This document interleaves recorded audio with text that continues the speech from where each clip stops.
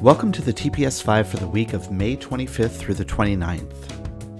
TPS5 is a weekly recap of the latest in marketing, communications, and digital healthcare news, as curated by the expert hosts of the Touchpoint Media Network.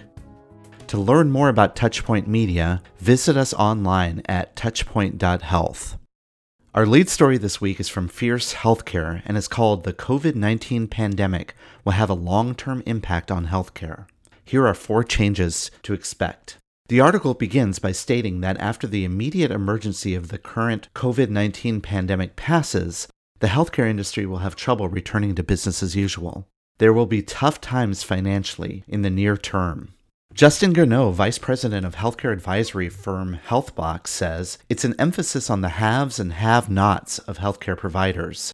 The organizations that had a tight digital strategy, that were good at telehealth, had money in the bank, by and large, those healthcare systems, unless they are in hard-hit areas, will do well and emerge with an eye toward acquisitions and advancing the position of strength they have. Unfortunately, though, smaller, rural, and less financially healthy systems will not come through this crisis okay. And as always, this reinforces the fact that health systems across the country are still dealing with financial pressures of our industry. Garneau continued by stating that other things have changed or been reprioritized. There are a lot of cracks in the system that have been exposed, from supply chain for PPE to how underserved populations are more exposed and much more at risk to COVID than others. And this is only compounded by the threat of additional COVID-19 waves in conjunction with a surge of sick patients who put off getting care during the first part of the year. In fact, health payers are modeling for a spike in utilization and spending later in 2020. The second surge may be worse than the first, even though we will be better prepared for it, as we could have flu season and people putting off care throughout the spring and summertime, Neil Patel, president of HealthBox, said.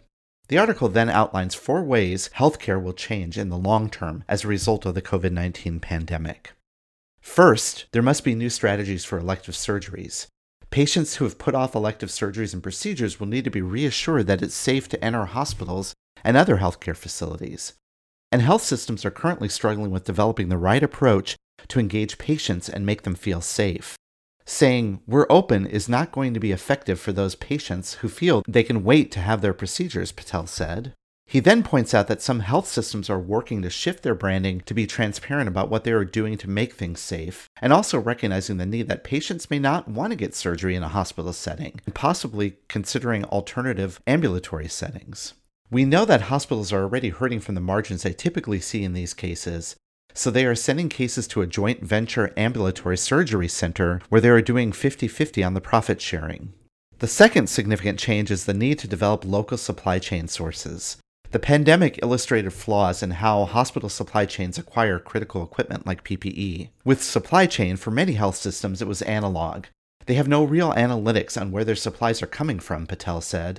It becomes more complex with hospital consolidation, which leads to group purchasing, which, during a pandemic, results in the risk of a, quote, significant single point of failure, unquote, on supplies.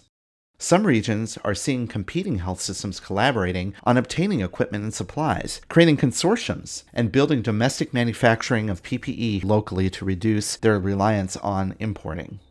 The third trend is the ongoing advancement of digital health options. Clearly, the pandemic has seen the adoption of telehealth and remote patient monitoring. We've seen health systems doing a decade's worth of work in the span of a few months, Patel pointed out, and it underscores the fact that digital health has gone from a nice-to-have to a must-have.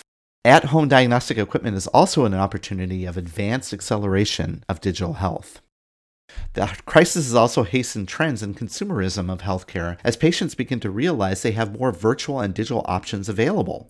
Lastly, they predict ongoing innovations with drones and robotics. The article points out that the biggest impact of the COVID-19 pandemic has been on how consumers work and live with social distancing measures and working from home. Advancements in drones and robotics in the consumer world will reduce the number of people who interact with other people. We might start seeing things like robots going in and cleaning floors and facilities on a daily basis so that you don't have to expose people to disinfection routines, Garneau said. We often see that technologies that become widely adopted in the consumer world then make their way to healthcare. But the real question is, will these advancements be driven from within the health systems that are already financially strapped, or from those outside disruptors that are already setting eyes on claiming more of the healthcare space. And now other headlines from this week. Sterling Sky posted an article highlighting that Google My Business is now offering tools to post insurance information on local business listings for clinics and health systems. Insurance information is available for select merchants in the US only, reads an update from Google's website. This feature aligns with Google's ongoing efforts to provide all the information a user needs directly in the search results without having to visit the business's website.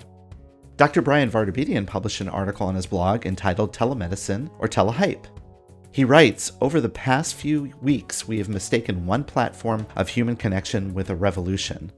Video interface to connect humans is old technology. What's new is the leapfrogging of 20th century roadblocks to force this tool into the clinical space." You can read more of his perspective via the link on the show notes. We know that Twitter and Facebook have been in the news significantly this week. Business Insider published an article entitled "The Real Threat to Facebook and Twitter Isn't a Pandemic or the President." The article points out that a number of systemic challenges within the social platforms, including the rise of misinformation and bots in the platform, are creating disruption. Social media services have absolutely no idea why they exist anymore other than to simply keep all of the plates in the air.